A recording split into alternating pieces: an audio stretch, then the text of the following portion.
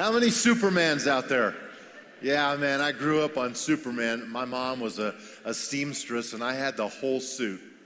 Man, I put it on every Friday night. Bonnie loves it. It's just such a nice time. Oh, so good to see you on a beautiful day in gorgeous Colorado. We are just delighted you are here. Happy Father's Day. If you are a dad, would you stand up and let us celebrate you? South Auditorium as well. Stand. Yeah.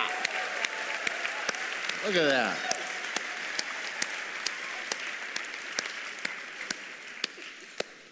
Congratulations. It's an exciting time, and I love being a dad. It just always means a lot, and so God bless you. Hopefully some good things have already happened to you, and hopefully some more to come today. I kind of like weekends like this because there's a lot of freedom for me as the speaker. We kind of set who speaks a year and a half out, and then we kind of plan the series, and we plan usually 6 to 8 months, sometimes up to a year out on series. But we keep little windows of weekends open where there's no theme, so that if there's something felt need or something happens, we need to address it, or we're inspired by something. So today I get to just do a standalone weekend. We finished the Lord's Prayer weekend, which I loved, by the way. I'm just seeing the whole Lord's Prayer different than I ever have. And then next weekend, we're going to start a new series called, are you ready? Run. We figured it would fit summer, and it's a wonderful series. Check this out. Just Google or look it up, however you do your Bible studies, how many times it says someone ran in the Bible. They're running to something, from someone, or to someone, and we're going to have some fun with it, but there's also some really serious messages in there about what motivates us to run. Running away, or running from, running to, all kinds of different ways people are running. So we should have a good time. We'll kick that off next weekend. So today I have been really prayerful over these last few weeks about what do I want to do on this standalone weekend. It's Father's Day. And a couple weeks ago, I was in a grocery store, which I don't know why. I like going grocery shopping. I just like it, especially when I'm really hungry, because everything looks so good. And Bonnie's like, why'd you buy 2 of these? I'm like, because I'm going to eat one of them by myself. I'm just hungry. So I'm going along, and I get out of my car, and I always try to look for the one grocery cart that is the misfit in the parking lot. You know, it's in the middle of a parking space because some rude person. So I always try to do that, or I park near the little areas in the parking lot so I can get one out of there. And I was rolling it in. And I got to the place where I was coming to the end of the parking lot. I usually try to park kind of at the end because I'm trying to get my steps. Anybody doing steps? I'm trying to get my steps. So I park a long ways away. And a minivan pulled in. And it was a super mom. And she had a baby in one arm. And she was grabbing a cart. And she had a little car seat thing. She put it in the cart. And then she had 2 boys with her, probably couldn't have been more than 5. I'm guessing like 4 and 2. And they are wired. And I'm seeing them getting out of the van, you know, and it's this, and she's, you know, doing this, and she's getting her cart, and she turns them around, and she goes into mama mode, and she says very firmly, you know, how many of you know what I mean when I say mama firm? She says, boys, I want you to hold on to this cart the entire time. And the little 2-year-old on this side grabs it. And the 4+-year-old just stands by it. And she said, I said, hold on to the cart. And he said, why? And this is what she said. She said, because I want to be with you, and I know where we're going.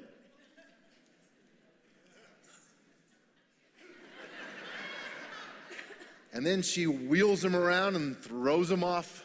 No, she didn't throw him off. And I saw her multiple times inside the grocery cart with those boys holding on to that cart. And I just thought, thank you, God, that you have said to us, hold on to me. Hold on to me. Why? Because I want to be with you, and I know where we're going. Now, you guys, for me, there's a lot of consolation in that because I don't always know where I'm going.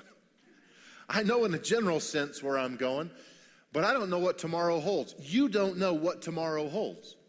We live in a fast-paced world where things change all the time, but I know this: if I am holding on to God, it's because He's wanting to be with me, and He knows where we're going. So I want to talk about what it means to hold on and what it means to think like that in our lives. I was coming back from Arizona on this past Friday. By the way, we have a new granddaughter, and that was pretty fun. So, yeah, that was really fun. We have a couple grandsons, but no granddaughters, and so, she's like this big, She's just the cutest little thing ever, Hampton Ella. And so I'll show you a picture of her sometime. I only have a couple thousand on my phone, but I want to get a better one. I was even in DIA coming back on Friday, and I stepped into the little train, the people mover that takes you to the terminal. And because all this was on my mind, I was thinking about my message and weekend, and the first voice I hear after we get the doors shut, man, if you get in the way of those doors, that guy gets mad. Have you noticed that? He says, this lady, the voice comes on, she's having trouble getting her suitcase, and the door hits her suitcase, and the voice says, "You are delaying the departure of this train."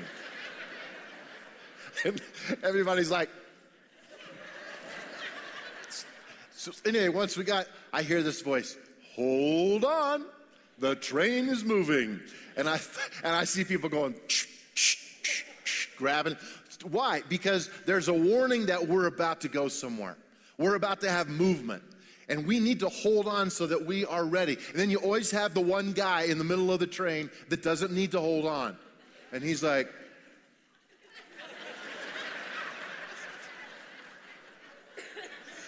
train surfing the whole way in. God is faithful when we hold on to Him. He's faithful when we let go of Him, and He pursues us. But how much better for us to hold on? I have another kind of a symbol today that I want to use. It's a shovel that's been painted copper because it was a special groundbreaking shovel, and it has I don't know if they still make these, that tape that you can roll around the letters and squeeze it, and it makes it into a letter, and that's stuck on here, and this is what it says: groundbreaking shovel, September 25th, 1977. This was the shovel that was used to break ground over on the LeMay property when that church was built. Then we used it again in 2000 when we broke ground on this building. Matter of fact, it was probably in a 10-foot radius. We tried to get it where it would be right under the pulpit where we first broke the first ground to build this building. How many of you remember that? Awesome. It was a great day.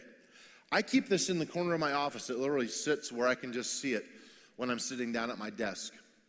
And the reason I do that is because this little shovel, as simple as it is a reminder to me of God's faithfulness to this church and to this community, that He is never going to let go of who we are.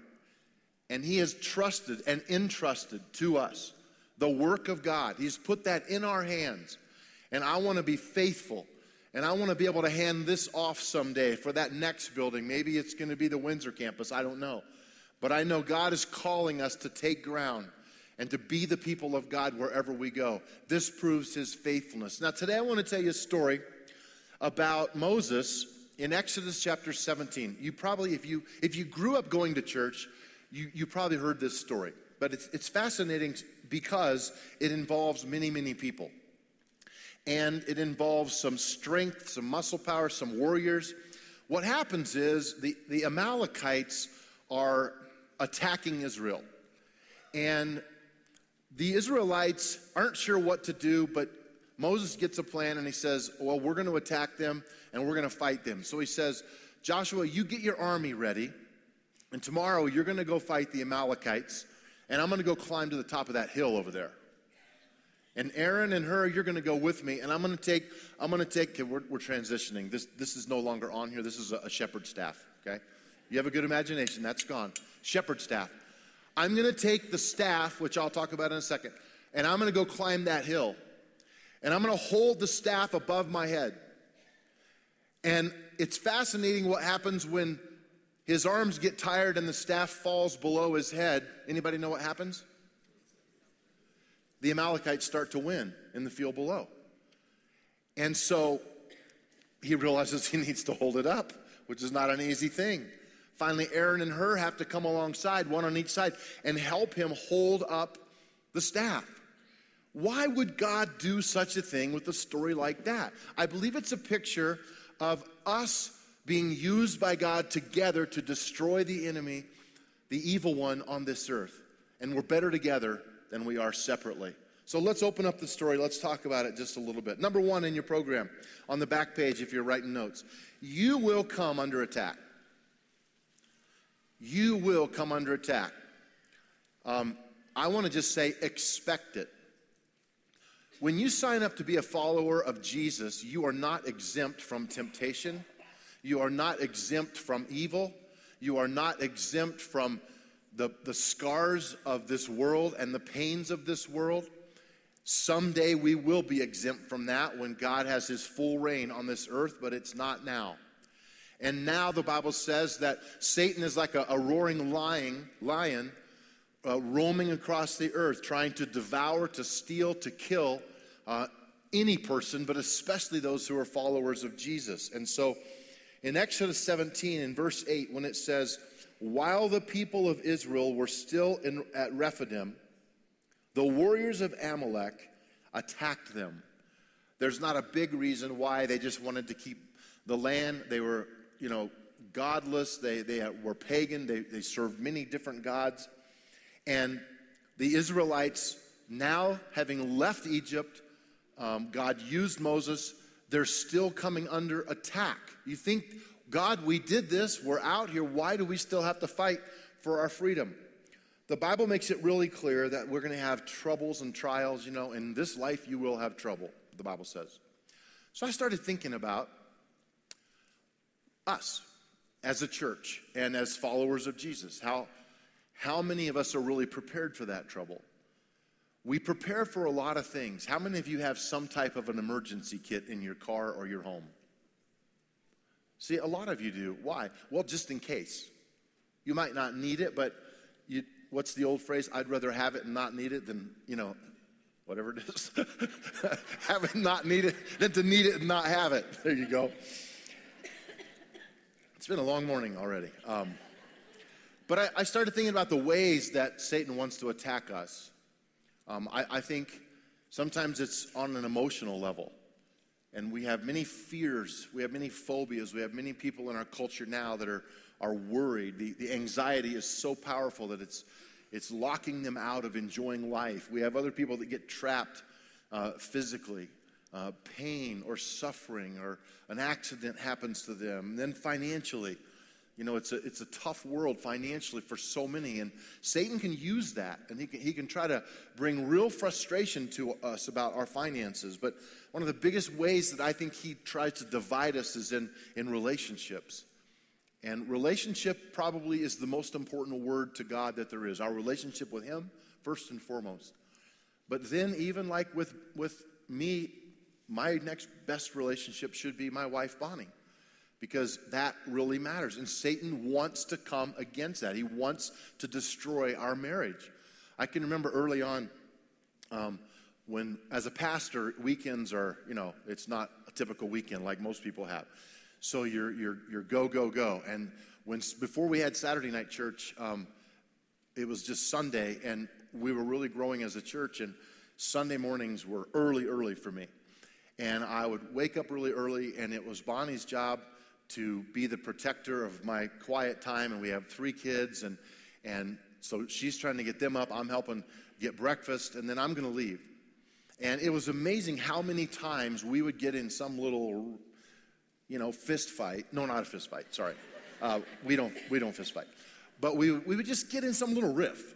You know what I mean? Just something stupid, just something little, And finally, one day, Bonnie looked at me and she said, is it odd? Because we hardly ever have rifts in our marriage, honestly. We have some, but not a lot.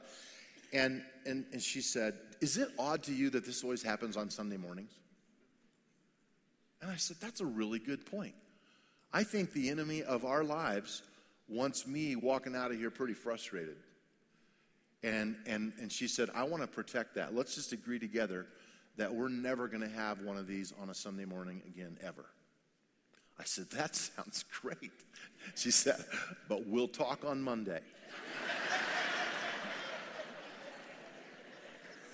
Just kidding. Don't tell her I said that, okay?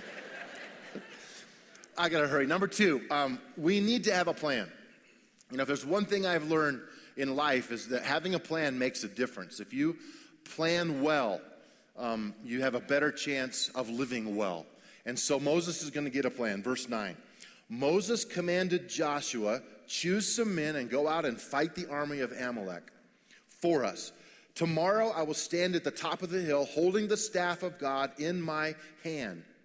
So Moses was led with this great idea to go and stand on the hill. Now, why the staff?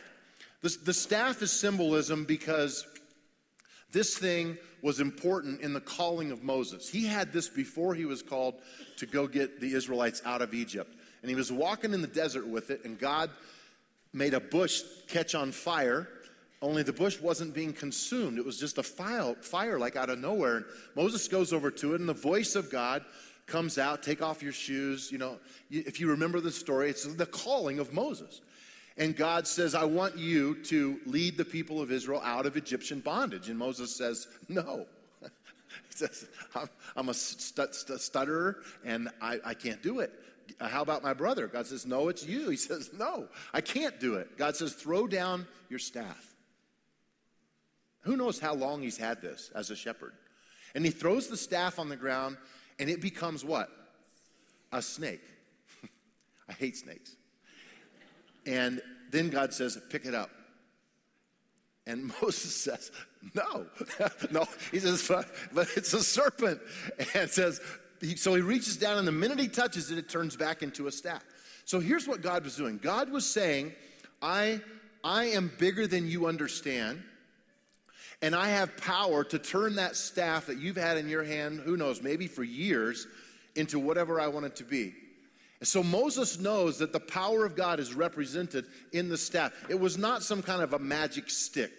It was God doing this work, but he used this, and it was a physical tool in the hands of Moses. I like that about this story. Sometimes God gives us tangible, real, physical things in our life to hold on to. Hold on to me. I can just see that mom saying, hold on to this cart, because I want to be with you, and I know where we're going. Number 3, our strengths and weaknesses impact other people. Our strengths and weaknesses don't just impact us alone, but they impact others that are in our world. If you've ever worked alongside someone in a construction setting, you know it really matters if someone doesn't hold up their end of the stick, like literally. There's this show on TV that I've been watching called Building Alaska. And it's these guys. Anybody see this? It's crazy. These guys build these log cabins out in the middle of nowhere. And these big beams that they have to set on there. And there's, 3 or 4 guys, and these things are 400 to 500 pounds. And man, if someone doesn't do their part, someone could die. And so this teamwork is very important. Verse 10. So Joshua did what Moses had commanded, and he fought the army of Amalek. Meanwhile, Moses, Aaron, and Hur climbed to the top of a nearby hill. As long as Moses held up the staff in his hand, the Israelites had the advantage. But whenever he dropped his hand, the Amalekites gained the advantage. So what happens is you begin to see the weakness of Moses. I think he's a pretty strong guy, but he's got this staff that he's holding up above his head. Now, I don't know, if you have kids or if there's some kids in here, just try this today when you go home. You just go stand in front of a mirror somewhere, and you hold your arms out for 10 minutes, just like that. And just see if you can do it. And the reason I said stand in front of a mirror is because the weight, the gravity will begin to pull, and your arms will start to go down like this, and you won't think they are unless you look at them, because it's really hard to keep them up for 10 minutes. It can be done, but it's very difficult to do. And Moses is basically just holding this up by himself, and he's starting to feel the weakness and the weight of it. And his arms, and they notice when his arms get to a certain low point, the Amalekites start winning the battle. Now, if you're Joshua and you're in the field below, how many of you know, if you know that staff needs to be held up in order for you to win, I have a feeling he's saying, get his hands up, boys. Let's get some help up there. Aaron and Hur run over there. They hold up his hands, and the Israelites continue to win. This story illustrates how important it is that we work together as a team, as a church, walking in unity, caring about one another, recognizing the strengths of some, the weaknesses of some. We all have them, but that's why we're better together. That's why God calls us the church. That's why we are called his bride. That's also why that passage in Corinthians, when Paul was talking about, there were people in the church saying, well, I'm really important because I have money. Well, I'm really important because I'm an eloquent speaker. Well, I'm really important because I do this. Paul says, can the foot say to the hand, I don't need you? Can the eye say to the ear? All these things. What he's saying is, it's the body that makes up the whole. And we need every gift and every talent and every resource in order to do what God has called us to do. I was thinking about this idea of spiritual war and strengths and weaknesses. I believe we all have natural weaknesses. We're just kind of born with a certain DNA strand that maybe we're just not very good at certain things. Now you can learn to be better at it and improve them, but most people have a natural set of strengths and a natural set of weaknesses. In the light of this scripture in Ephesians chapter 6, when Paul writes this letter to the church in Ephesus, he's trying to make a point that the struggles and the conflicts that you have in your life are not just flesh and blood. It's not just people. It's powers that you cannot see. It's a spiritual world that we live in. Listen to this verse, Ephesians 6:12. And then he goes on to talk about the armor of God. For we are not fighting against flesh and blood. In other words, it's not a human realm. But we're fighting against evil rulers and authorities of the unseen world, against mighty powers of this dark world, and against evil spirits in heavenly places. Now, I'm not here to try to scare anybody, and I'm not a guy that looks for demons behind every wall. You know what I mean by that? I'm not. But I think sometimes we lose sight of the fact that we are in a very spiritual world, and we are fighting a battle that you can't see with the naked eye. And sometimes we need to step back and say, why is this happening to me? What's the spiritual connotation for my faith in this? Who's putting this on me? Is it really just that person, or is the enemy just using that person to get under my skin? Because I believe that happens to us all the time. And so it matters that we understand when someone has a weakness that we see in the body, that we run to it and we help and we make a difference using the strengths that we have. Number 4, teamwork is a must. Teamwork is a must. Verse 12, Moses' arms soon became so tired he could no longer hold them up. So Aaron and Hur found a stone for him to sit on. They got him comfortable. Then they stood on each side of Moses, holding up his hands. So his hands held steady until sunset. As a result, Joshua overwhelmed the army of Amalek in battle. My first inclination in reading this was to say, God, why didn't you just wipe out the Amalekites without even having a battle? You have the power to do that. But then I begin to see that God takes us through the stories of our life, the day-to-day routines of our life, to teach us, to train us, to equip us, and to give us opportunity to be a part of a bigger picture. God isn't interested in just destroying the Amalekites. He's interested in Moses being obedient to hold up his arms, and Aaron and Hur coming alongside to help him. And think about it. I mean, they're standing probably right under his armpits. I had a guy tell me after one of the services this weekend, he said, they should have been called the pit crew. It took everyone. It takes all of us. And so be aware that you're needed. And when you see someone who's stumbling and failing, don't gloat that you're not. Run to them and offer a hand. That's the way the church is wired. Number 5, make certain you are holding on to the right thing. Make certain you're holding on to the right thing. After the victory, the Lord instructed Moses, write this down on a scroll as a permanent reminder and read it aloud to Joshua. I will erase the memory of Amalek from under heaven. Moses built an altar there and named it Yahweh Nissi, which means the Lord is my banner. He said, they have raised their fist against the Lord's throne. So now the Lord will be at war with Amalek generation after generation. When you see how this story comes to a close, and you see Moses make this declaration of Yahweh Nissi, it's because the symbol of the Israelites, the banner that marches before them. When kings went to war, they had these big banners across, usually with the king's name on it or the kingdom's name on it. And these soldiers would march with this name being the banner in which they marched with. It's the banner of authority by which they fight. And so Moses has this great idea to say, you are Yahweh Nissi. You are God, our banner. We will march under your orders. We will defeat our enemies because of your great name and your empowerment, not in our own strengths, but because of who you are. You know, when you try to hold on to God and you're doing a good job because you know you trust him, but then the flesh has appetites. And some of them are sin, some of them are just not healthy, but they can turn into habits.